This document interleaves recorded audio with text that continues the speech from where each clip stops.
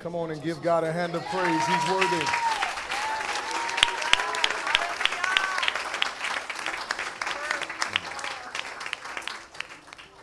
Open your Bibles with me, if you would, to the book of Acts, chapter 24. We'll begin in reading in verse 1.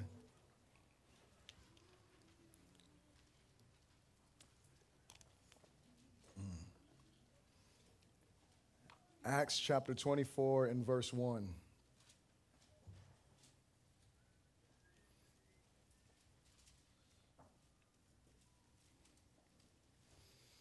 When you got it, say so. And verse 1 reads, "Now after 5 days, Ananias the high priest came down with the elders and certain orator named Tertullus. These gave evidence to the governor against Paul. And when he was called upon, Tertullus began his accusation, saying, 'Seeing that through you we enjoy great peace and prosperity in being brought to this nation by your foresight, we accept it always and in all places, most noble Felix, with all thankfulness. Nevertheless, do not be tedious, not to be tedious to you any further. I beg you to hear by your courtesy a few words from us. For we have found this man a plague, a creator of dissension among all the Jews throughout the world, and a ringleader of the sect of the Nazarenes.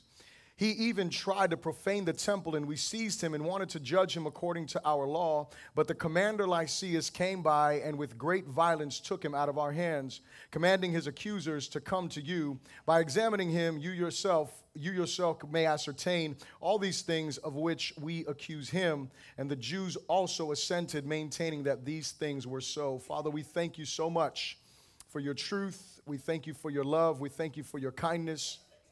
God, we just thank you for the very privilege that we have to worship and to adore your name in this place. God, we thank you for your presence. And Holy Spirit, we just ask you now that even as you have graced us and moved among us, that you would speak to our hearts, my God, that you would open our ears, Lord God, that you would penetrate to the depth of our soul, Lord God, that you would make us doers of your word, not hearers alone, God. We thank you for your word that is truth. May you transform us by it, my God. And I ask you, dear Lord, that I would decrease, that you would increase, that you would be glorified in these next few moments as I share with my brothers and sisters the greatness of who you are. In Jesus' good name, someone said, amen. You may be seated in the presence of the Lord.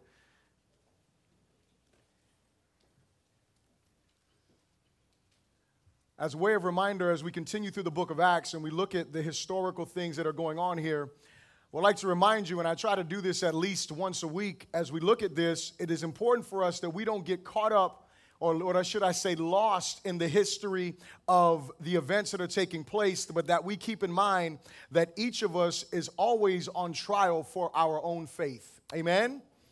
When we look at the life of Paul, we find here toward the latter part that Paul is going through some things. He's being tried because he is radically devoted to Jesus.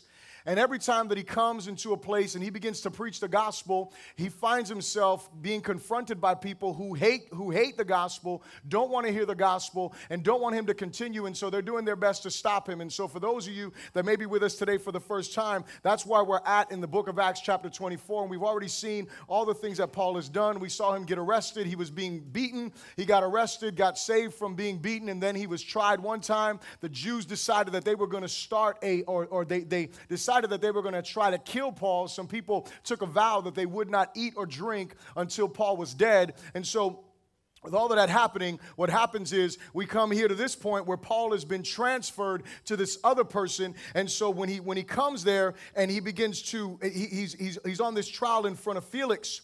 But we can get lost in that and think, okay, that's great, but how does that apply to my life?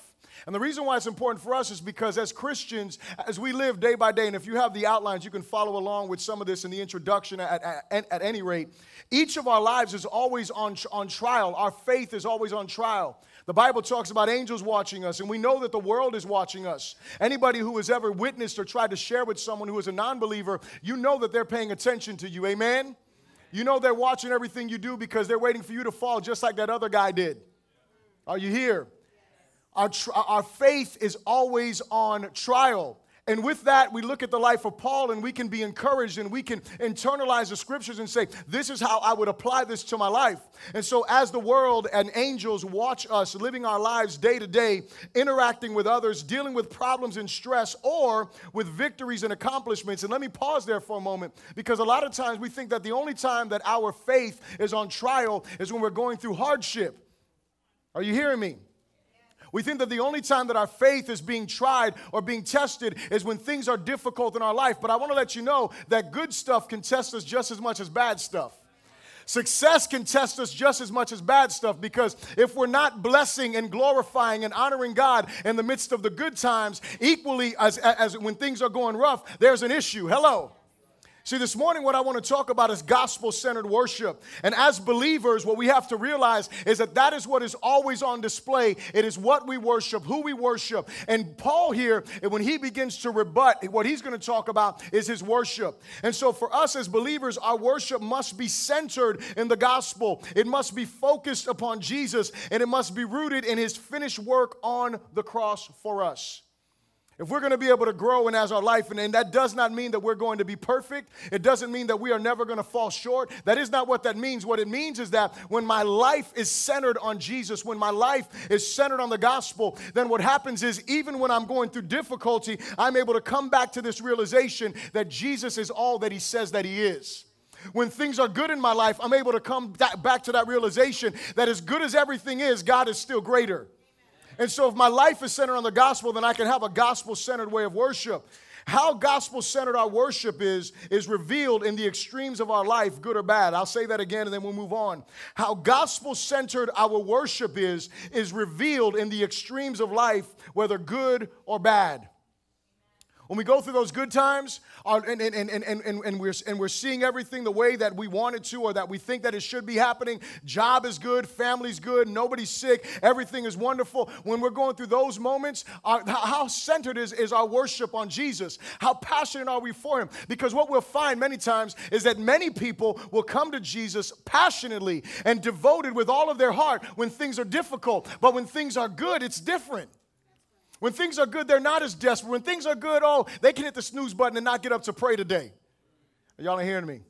But when you're going through hardship, listen, you can't even make it to the snooze button. Hello. You can't even make it to the alarm clock going off because you're burdened, you're broken. Things are going on. You're waking up at 2, 3 o'clock in the morning because you got stuff on your mind and stuff on your heart. And then what happens is you're crying out to God and you're so holy and so devoted. But even in that, are you really centered on the gospel, or are you centered on your problem? See, because sometimes it looks like I'm centered on the gospel, but really I'm just centered on my problem. I'm just calling on Jesus in the midst of it. But our worship has to be gospel-centered. So the first thing I ask you to repeat after me is this. Say, gospel-centered worship must be firmly rooted in your identity in Christ. What we see here in verses 1 through 9 is what we find is the Jewish people who are coming, and they're part of this trial. And they are falsely accusing Paul of some things. They accuse him of being a ringleader of a sect. They accuse him of being a troublemaker. They accuse him of all of these different things. They call him a plague. They try him, and what they do is when they accuse him falsely, what happens is when we get falsely accused, see, when I'm trying to live my life for Jesus and people start falsely accusing me, you don't want to know what begins to happen. What happens to many of us is that we begin to question, am I doing things right? And we begin to question ourselves. Am I really serving faithfully? Am I really, what am I doing wrong? And what the enemy is, see, the reason why this happens is the enemy wants us to question our identity. The enemy wants us to question who we are. When you oh my goodness, when you look at the way that we get this negative report, you can't listen. Go on ahead and now in our day. Hello, now I'm talking about today. Go in our day and go and get involved in one of those politically hot conversations. Hello. I'm just saying. And you go on ahead and you take a biblical stance on some stuff. And you watch and see how quickly you're falsely accused of being this. I ain't going to say all the things they accuse you of, but you know what I'm saying. They accuse you of being this, and you're that, and all of these different things come out. Why is that? Is it because you're wrong? Is that the reason? Is it because the Bible's wrong? Is it because the scriptures are outdated? Maybe it's that God changed his mind. I'm just saying, I don't know what it is, but for some reason, we look like the bad guys. Hello. I talked to you about Pastor Jefferson when this whole marriage amendment deal was voted on. And I told you that he was on an interview, and when he was on this interview, he stuck to the scriptures. And he said, listen, God has not changed his mind when he deals with the topic of marriage, and so on and so forth with the interview. And there was another guy that he was a total liberal. And when Dr. Jeffress was saying everything that he was, because he was going back to the Bible, he was going back to the scriptures, he was giving the answers that were important to be given at that moment. He wasn't buckling. At the end of the interview, the other guy says, well, you know what? That the God you're talking about is not my God. Okay, so he made his own God. That's what he did. He's not talking about the God of the Bible. Because the God of the Bible has not changed his mind on any topic. He has made it crystal clear. The Bible is what we call canonized, meaning that there is no adding to it or taking away from it. God has spoken clearly what he means, what he wants, what he wills in every situation. Hello. Not just marriage, in all things.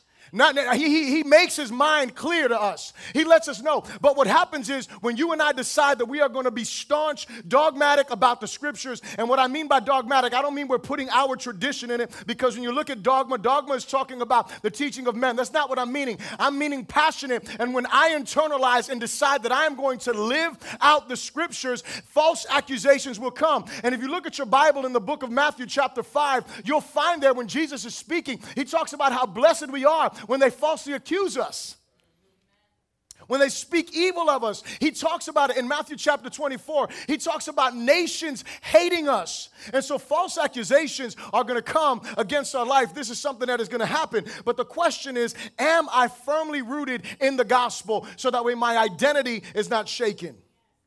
The Jewish people that were here, when they come and they're talking about Paul, they say this stuff. They say they found him in the temple.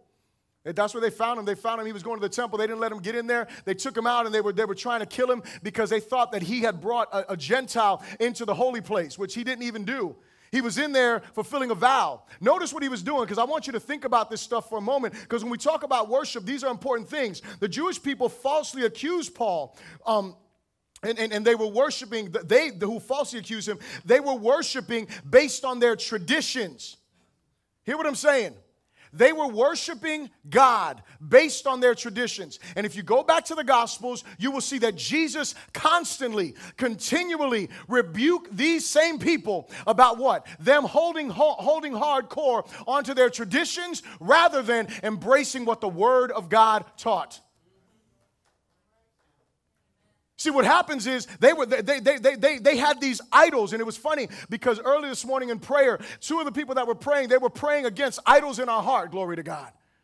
Praying for us, God, deal with the idols in our heart. Because what happens is we end up having these idols in our heart. We end up having these things that are hindering us from really entering into worship. Some of those idols, it could be style of worship. Hello. Style of music. I'll give you a real good testimony. When I was a younger man, because I'm still young, amen. When I was a younger man, when I first came to Jesus, I was Mr. Hip Hop. Hello, somebody, right?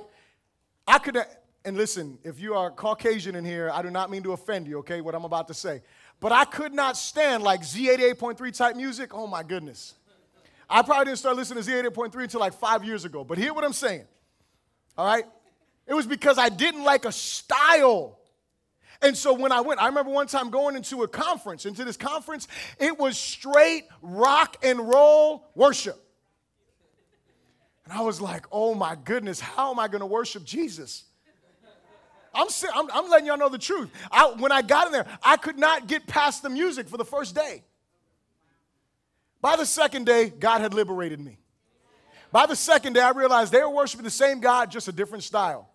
But you know what happens to us? We get stuck in our tradition. And it's like, that's the only way you can worship God. So you can't worship God with salsa. I'm just saying. You can't worship God with reggae, right? No, can't do it.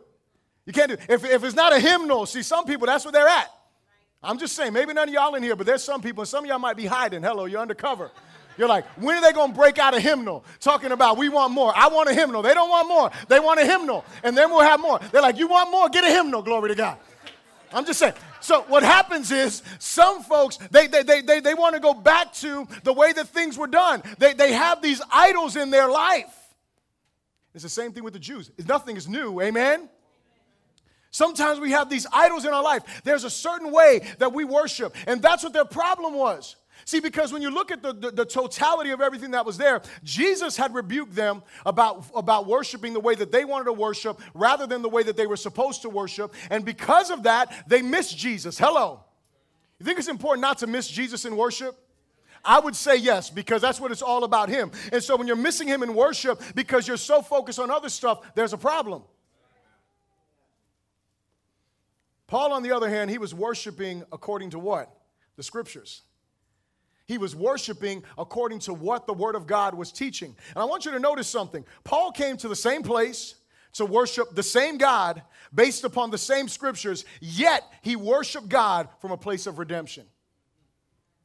Notice, they were in the same building, same place, worshiping the same. When we read Paul's words in a moment, you'll see exactly what I'm saying. He came to the same place to worship God, but the problem was he was worshiping from a place of redemption. They were worshiping from a different place. They were trying to find redemption. Paul was like, I've already been redeemed. I've already been redeemed. I've already been set free. And so here's what I'm going to say to you about those who criticize us and falsely accuse us. And I don't know where I heard this first, so I can't give anybody credit for it in particular. I just want to let you know it didn't come to me. Hello. Wasn't like I was in prayer and this dropped in my spirit. I heard it somewhere, I heard it a few times, so I'm just going to let you know that. But this is the thing here. We must fight. This isn't a quote yet, but it's coming. We must fight for our identity in Jesus. Amen? We must fight. When it's talking about fighting the good fight of faith, that's what it's talking about. When it's talking about running this race, that is what it's talking about. Fighting to continue on in the faith, maintaining our identity in Jesus. This is important. But what we have to understand is that when those critics come, we have to allow, this is the quote right here, we have to allow those critics to become our coaches without allowing them to question our identity. In other words, listen to all the negative stuff they got to say. Hear and see if there is any truth in what they're saying. And if there's truth, repent. Let God make you. But if there is no truth, then you ignore it. But don't take it personal. Hello, somebody. Don't take it, because that's what happens. I can talk about me because I take everything personal. I'm a sensitive dude like that. Some of y'all may never know that, but you'll know now. I'm sensitive. Y'all, Bishop, we never see you cry. You probably won't, but here's the thing. In my heart of hearts, I'm sensitive. And what happens is I can take stuff real personal. But you know what I got to realize? And this is what I always try to preach to myself, try to preach to you. It is not about us. It is about Jesus. And the ultimate question we have to ask ourselves is, does my life reflect him? And the way that I can answer that question is when I look at where my worship is at. Repeat the second thing with me. Our witness must come out of our worship. Our witness must come out of our worship. Let's read from verse 10 to verse 21. It says this, it says, then Paul, after the governor had nodded to him to speak, answered, inasmuch as I know that you have been for many years a judge of this nation, I do the more cheerfully answer for myself. Because you may ascertain that it is no more than 12 days since I went up to Jerusalem to worship. That's the reason why the title of the message is Gospel-Centered Worship. Because Paul's response is about what he was doing. He was simply living out his worship. He was simply being what God had created him as a new creation in Christ, and he was worshiping from that place. And so he tells them, it has only been 12 days since I went up to Jerusalem to worship, and they neither found me in the temple disputing with anyone, nor inciting the crowd, neither in the synagogue or in the city. And so he's saying, look, what they're saying about me, that I'm making all these stuff happen, I wasn't doing any of that. Verse 13 says, nor can they prove the things of which they now accuse me. It says, but this I confess to you. So you need to underline this one, right? Highlight, whatever. That according to the way which they call a sect, so I worship the God of my fathers, believing all things which are written in the law and in the prophets. And so what does he say? He's saying, listen, I came to the same temple to worship the same God based on the same scriptures. And what he's saying is, if they would simply open their Bibles and open their hearts and open their minds before the living God, they would get the revelation that they have the option and the opportunity to experience the same redemption that I've experienced and worship with a freedom that I can worship with. But if they will not open up their Bibles, they will remain closed-minded, false accusers, and never experience the deliverance that there is in Jesus. And for some of us, it's the same thing. If we would just open our Bibles and let God speak to our heart, the problem for some of us is that we open our mind to everything except God. We're open-minded to everyone. We're open-minded to every idea. We're open-minded to all kind of stuff except the one thing that we need to be open to, and that is Almighty God transforming and changing our lives. Because that's what God wants to do, to give us continual transformation and continual revelation of who He is. He says in verse 14, he says, I have hope in God. In 15, I'm sorry. I have a hope in God, which they themselves also accept. In other words, they know about this hope. That there will be a resurrection of the dead, both of the just and the unjust. This being so, I myself always strive to have a conscience without offense toward God and men. And so what he's saying is like, look, I worship according to the word of God. I have a hope that is in the scriptures. And on top of that, I consider God primary, and I consider my fellow man as important. I don't want to offend them. I don't want to hurt. I don't want to dishonor them. This is what he's saying. This is what he's communicating. He's saying, I'm doing my best to live with a clear conscience. You know, we talked about that a couple of weeks ago. It says in verse 17, he said, now after many years, I came to bring alms and offerings to my nation. Now notice, all he's doing is talking about how he was going about worship. So how is he doing this? Two things there. The first one is he's bringing alms, which are things for those who have need, you know, like a special offering, stuff like that. He's coming to do something good for the poor. So he's doing what God says to do. So he's bringing those. But he's also bringing these other things, not just the alms, but also offerings. Because when we're giving, right, he puts them both together as one thing. But when we're giving to the poor or we're helping the needy, didn't Jesus say something like, when you've done this to the least of these, you've done this for me? He said something like that, right? And so what he's saying is that when we make sacrificial giving and things of that nature happen, it is not just about the monetary value, but it's about the worship that our God is receiving from what we're giving. And so he returns to his nation to give alms and offerings for his nation. And verse 18 says, in the midst of which some of the Jews from Asia found me purified in the temple, neither with a mob nor with tumult. They ought to have been here before you to object if they had anything against me. Or else let those who are here themselves say if they found any wrongdoing in me while I stood before the council, unless it is for this one statement which I cried out, standing among them concerning the resurrection of the dead, I am being judged by you today. Our witness must come out of our worship. So Paul doesn't go and get, his best three-point message to give his exhortation. What he does when he explains himself to defend himself, he simply says, this is what I'm doing. And this is where everything is coming from. Everything that I'm doing is coming out of my worship. And here's the thing. I love this quote. I can't tell you where I heard this one either, but it's in another amazing quote. Every one of us worships. The question is not, do we worship? The question is, what do we worship? Every one of us worships something. Every one of us. And you know what? For us that are Christians and that are believers, sometimes our worship, it gets stressed between other things and God. And that's just a reality that we struggle with. That's the beauty of the cross and the beauty of the ability to repent when I recognize that I'm focusing more time and more energy on something other than what I should be, which is focusing on my God, which is focused on glorifying Him. Which is making sure, as we're going through the parenting class, and one of the things that we're teaching the parents and learning as parents is that the most important thing for us to teach our children and to instill within them is that the biggest and most important thing for them is to glorify and honor God in everything. It's not about them being super intellectual. It's not about them being super talented. It's not about them having great grades. All of that will come out of what? Worship. See, if we would get this concept down in our spirit, God created us to worship. And when our worship is focused on the right thing, that's why He says to us not to worry about what we will eat or what we will drink. That's what He says, right? He says, because if you seek first my kingdom, He said what? He said, all things will be added unto you. Because out of the worship of our heart, out of the worship of His name, out of us glorifying Him, every single thing that we need that is within His will and His purpose for us will be added to us. That's what happens. And you know what also happens there is that we find what real contentment is when we are really seeking first His kingdom and His righteousness. And so if that's a lesson for our children, shouldn't it be a lesson for us as adults? Amen? That we be reminded constantly that the most important thing is that we give glory, that we give honor, and that we exalt the name of our God. A gospel-centered life is rooted in the gospel. And we know what the gospel is. The gospel is the greatness, the holiness, and the goodness of God.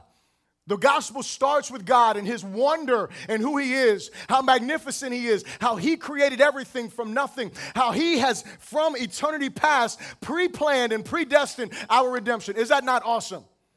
Well, y'all ain't saying nothing. I guess only awesome for a couple of people. Is that not awesome? That from eternity past, he had us in mind. Before we were even a thought, before our parents could have a thought, hello.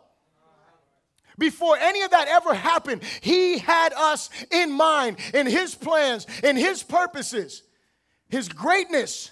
But then there's this other problem in the gospel, and it is this, is that while God is good and he is great and he is merciful, while he is all of those things, we rebel against him. It wasn't just Adam and Eve, because I know a lot of people want to lay hands on Eve when they go to heaven. Hello. I'm going to have some words for Eve. Listen, with or without Eve, you would still rebel against God. Straight up. It could have been 10 families later. Someone was going to rebel against God. That's just the bottom line.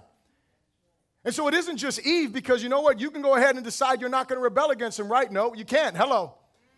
You have a sinful nature. I have a sinful nature. And so what happens is this good, this gracious and glorious God, we're separated from him. We're separated from him because of what? Because of our sin. And so our sin tells us what? This is the gospel. This is what roots us in Christ. We are separated from him because of our sin. And because of that separation, if we do not repent and put our faith in him, then we will be separated from him for all of eternity. And it's not just like you're standing across the block from him. You are suffering in the pits of hell for all of eternity if you don't bow to him. If you don't know Jesus today, that is where you are destined. And if you died right now, that is where you would go. And that is a sad thing. But here's the beauty of this, is that not only is God good, not only is he gracious, not only are we sinners and rebels against him, but he came into this earth and died in our place. He came into this earth and said, you know what? None of these people will ever be perfect enough to make the sacrifice that is going to satisfy my holiness.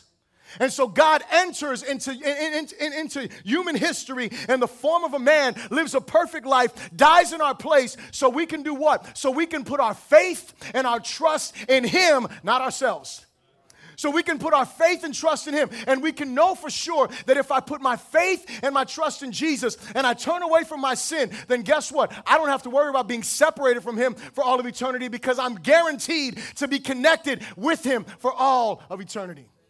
See, this is the beauty of the gospel. This is what God does, and that is what that's what a gospel-centered life is rooted in. And so what happens is this, and we talked about this before as well. When you are rooted and centered, and your life is centered around the gospel, it produces a gospel-centered worship. Because when I understand what God has done, you know what that produces in me? It produces gratefulness. It produces thankfulness for what he's done. It produces a glorifying of his name. And so I have a gospel-centered worship, not a worship that is based on my goodness, because I understand that I am not good apart from him. Hello. I understand that he is the only one that is good. And so I begin to worship from that place. And then what happens is, because I have this identity, God doesn't just call me into a relationship with him. He calls me into a gospel-centered community. Hello. He calls me into community with other people. He doesn't call me to just be Mr. Joe Christian all by myself on my little island. Hello. Because that's how some of us think. Well, you know, I love Jesus, but I'm not too sure about his people. I'm just saying. And we feel like that's okay. I'm sure you've had conversations, and if you haven't, you will. Have conversations with people that are like, yeah, I'm okay with God, but I just don't like his people. I don't go to church because, you know, they're a bunch of hypocrites. Okay. We're all hypocrites, every one of us. And you know what? If it was not for the grace of God, hello, where would we be? But the truth of the matter is, he calls us into this worship that is based on who he is. He calls us into community that is based on who he is. And he also sends us out into mission based on who he is. Now, hear me. When our worship is not rooted, if you're taking notes, please write this down. When our worship is not rooted in the gospel, we fall into two categories in general. And one of them is the earners, the other one is the earned. You hear what I said? Two categories. When our worship is not rooted in the gospel, we generally fall into two categories, the earners or the earned. Let me help you understand what I mean by this. We have one category, is the one that's the earners. And you're the one that you feel like, man, you always have to do something to please God because he's always mad at you. You're always paying, some of you is going to describe, you're always paying for some kind of sin. You hear me? If you're not that person, I'm sure you know them.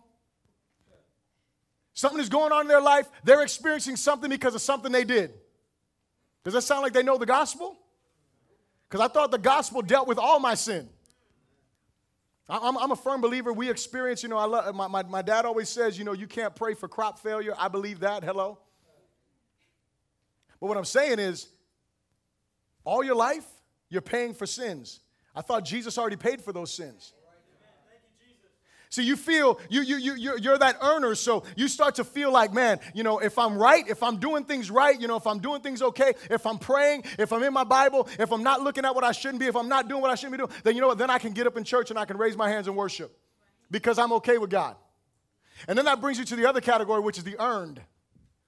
See, there's the earners over there, but then there's the ones that have earned. You're the one that you all right. You read your Bible, you pray, you are just holy, holy, holy. You're right up there. You're the fourth person in the Trinity.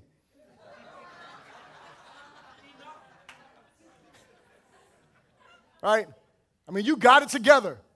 You got your eyes on lock. You got your mind on lock. You got memory verses running through. I mean, you are just holy. And so you feel like you're cool with God because of how holy you are. Does that sound like gospel-centered worship? Do you think that any of your holiness impresses God? Do you think that any of your memory verses impress God? He wrote the Bible. Hello. I'm just saying. Do you think that any of your sacrifices impress God? Seriously. Because that's our problem. We are either earners or we are unearned. But someone who is gospel-centered, here's what you should be. You should be a grateful respondent.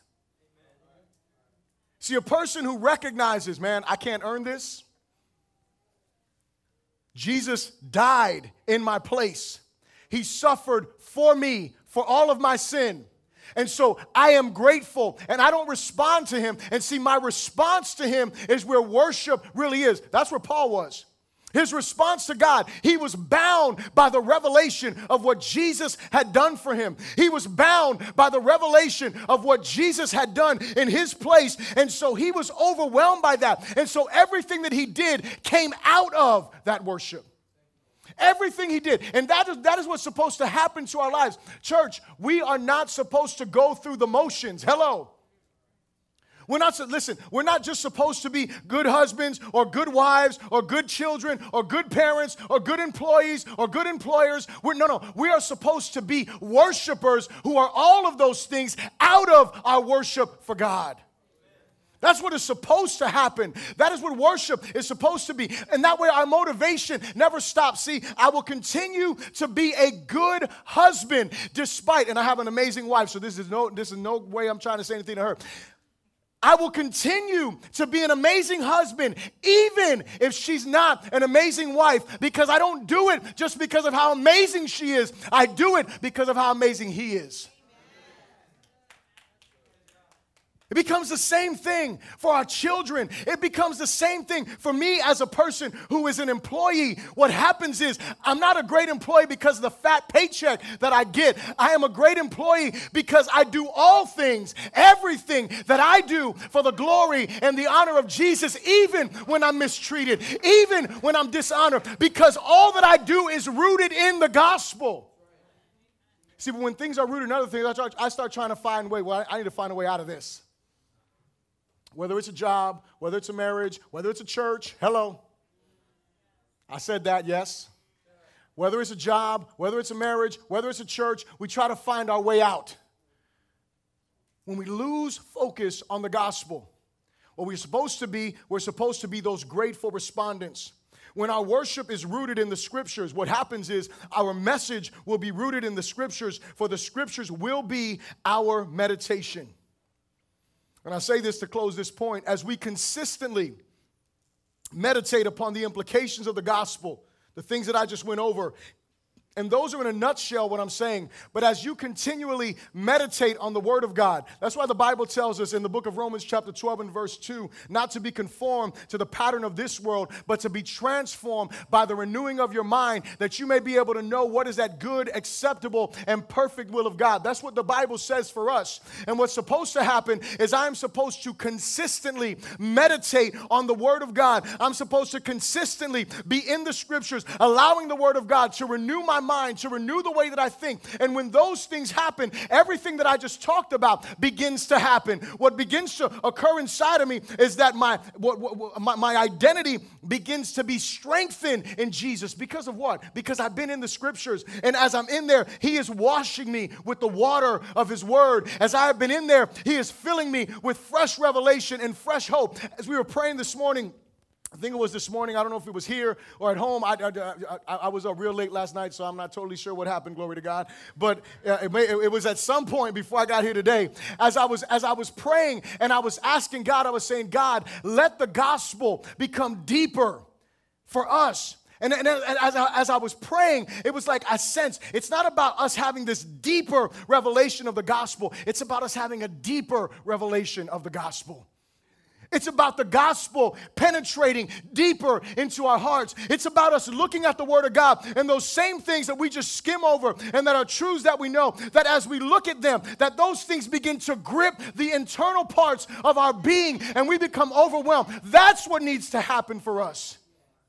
But that only happens with time with Jesus.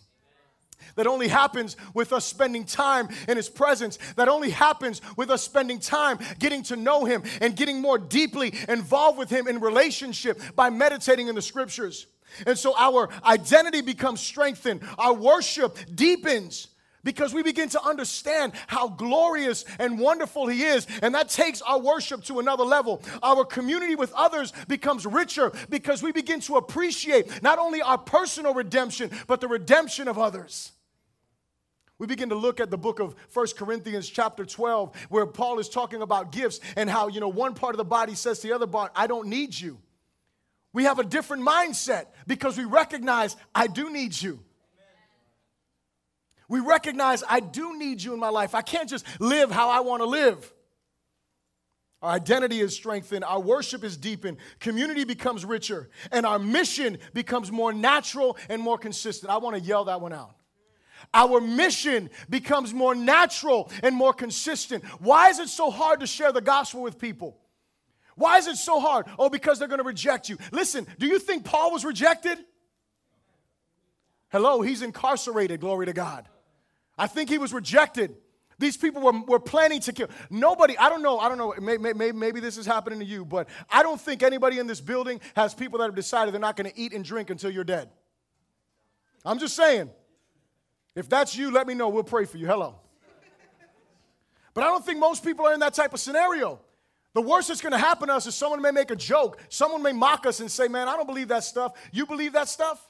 It's like I was looking on Facebook the other day and somebody was writing, if people, they had some dumb, some article about some weight loss product. And I just like looking at comments that people make. And so one fool, and I'm going to say he's a fool, because he writes down there, he's like, well, if people are stupid, let me tell you how he spelled stupid. S-T-O-O-P-E-D. People are so stupid, they believe in God, they'll believe in this. I wanted to put on there, dude, if you're going to, say something stupid, at least spell it right. Hello. I'm just saying. Anyway, I'm just spell check, dude. I mean, that was crazy. Glory to God. I need to stay on Facebook. But anyway, but here's, our mission becomes more natural. What happens to us is that as we spend time with Him, you cannot help. You become like Jeremiah. You know what Jeremiah said? He's like, I'm not going to preach no more. I'm not saying anything else about you, God. These people don't want to hear. I'm tired of being abused. It's a wrap. You know what he said a couple chapters later? He's like, if I try to keep my mouth shut, His word is like fire shut up in my bones. In other words, if I try to shut up, I can't. That's the place that we need to ask God to bring us to, that you can't be quiet, that you can't not tell someone about Jesus. Hello. Glory to God. Say this third thing with me, please. Gospel-centered worship will keep us from compromising for comfort. Let's read verses 22 to 27. It says, when Felix heard these things, having more accurate knowledge of the way, he adjourned the proceedings and said, when Lysias the commander comes down, I will make a decision on your case. So he commanded the centurion to keep Paul and to let him have liberty, and told him not to forbid any of his friends to provide for or visit him. And after some days, when Felix came with his wife Drusilla, who was Jewish, he sent for Paul and heard him concerning the faith in Christ. Now, as he reasoned about righteousness, self-control, and the judgment to come, Felix was afraid and answered, go away from me. When I have a convenient time, I will call for you. That is the equivalent to our day. There's a day that I'll get saved, but it's not today. That's what he said. The Bible says homie was afraid.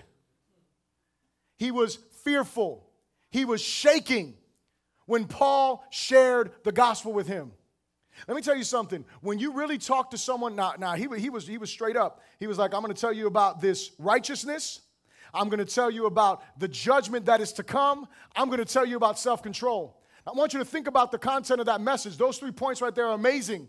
When he deals with righteousness, he's dealing with all of Felix's yesterday. He's saying, look, he said, if you look at all of your life up until this point, you can see God is righteous, you are not. If you look at your life, you can see how short you fall. When you really understand God's righteousness and his standards and his holiness, you begin to realize, I am not holy the way that God is. And then the next question is, what am I going to do about that? And he talks to him about self-control. And so what does self-control deal with? Well, what am I going to do? How am I going to be righteous? It's only going to be through self-control. How am I going to control myself when I have a sinful nature that desires sin? Well, the only way you're going to do that is by the first thing in the whole commentary, which he talked to them about the faith in Jesus. When I put my faith in Jesus, I'm empowered by the Holy Spirit to do what? To walk in self-control. But if I choose to continue to walk in my unrighteousness by not being self-controlled by the power of the Spirit of God, guess what I have to look forward to? Judgment. That's pretty scary. See, and Paul, he knew a lot, and so he explained it pretty thoroughly to the man to the degree that he was afraid. And instead of him responding in faith, he said, man, go away. He said, I don't want to hear anymore.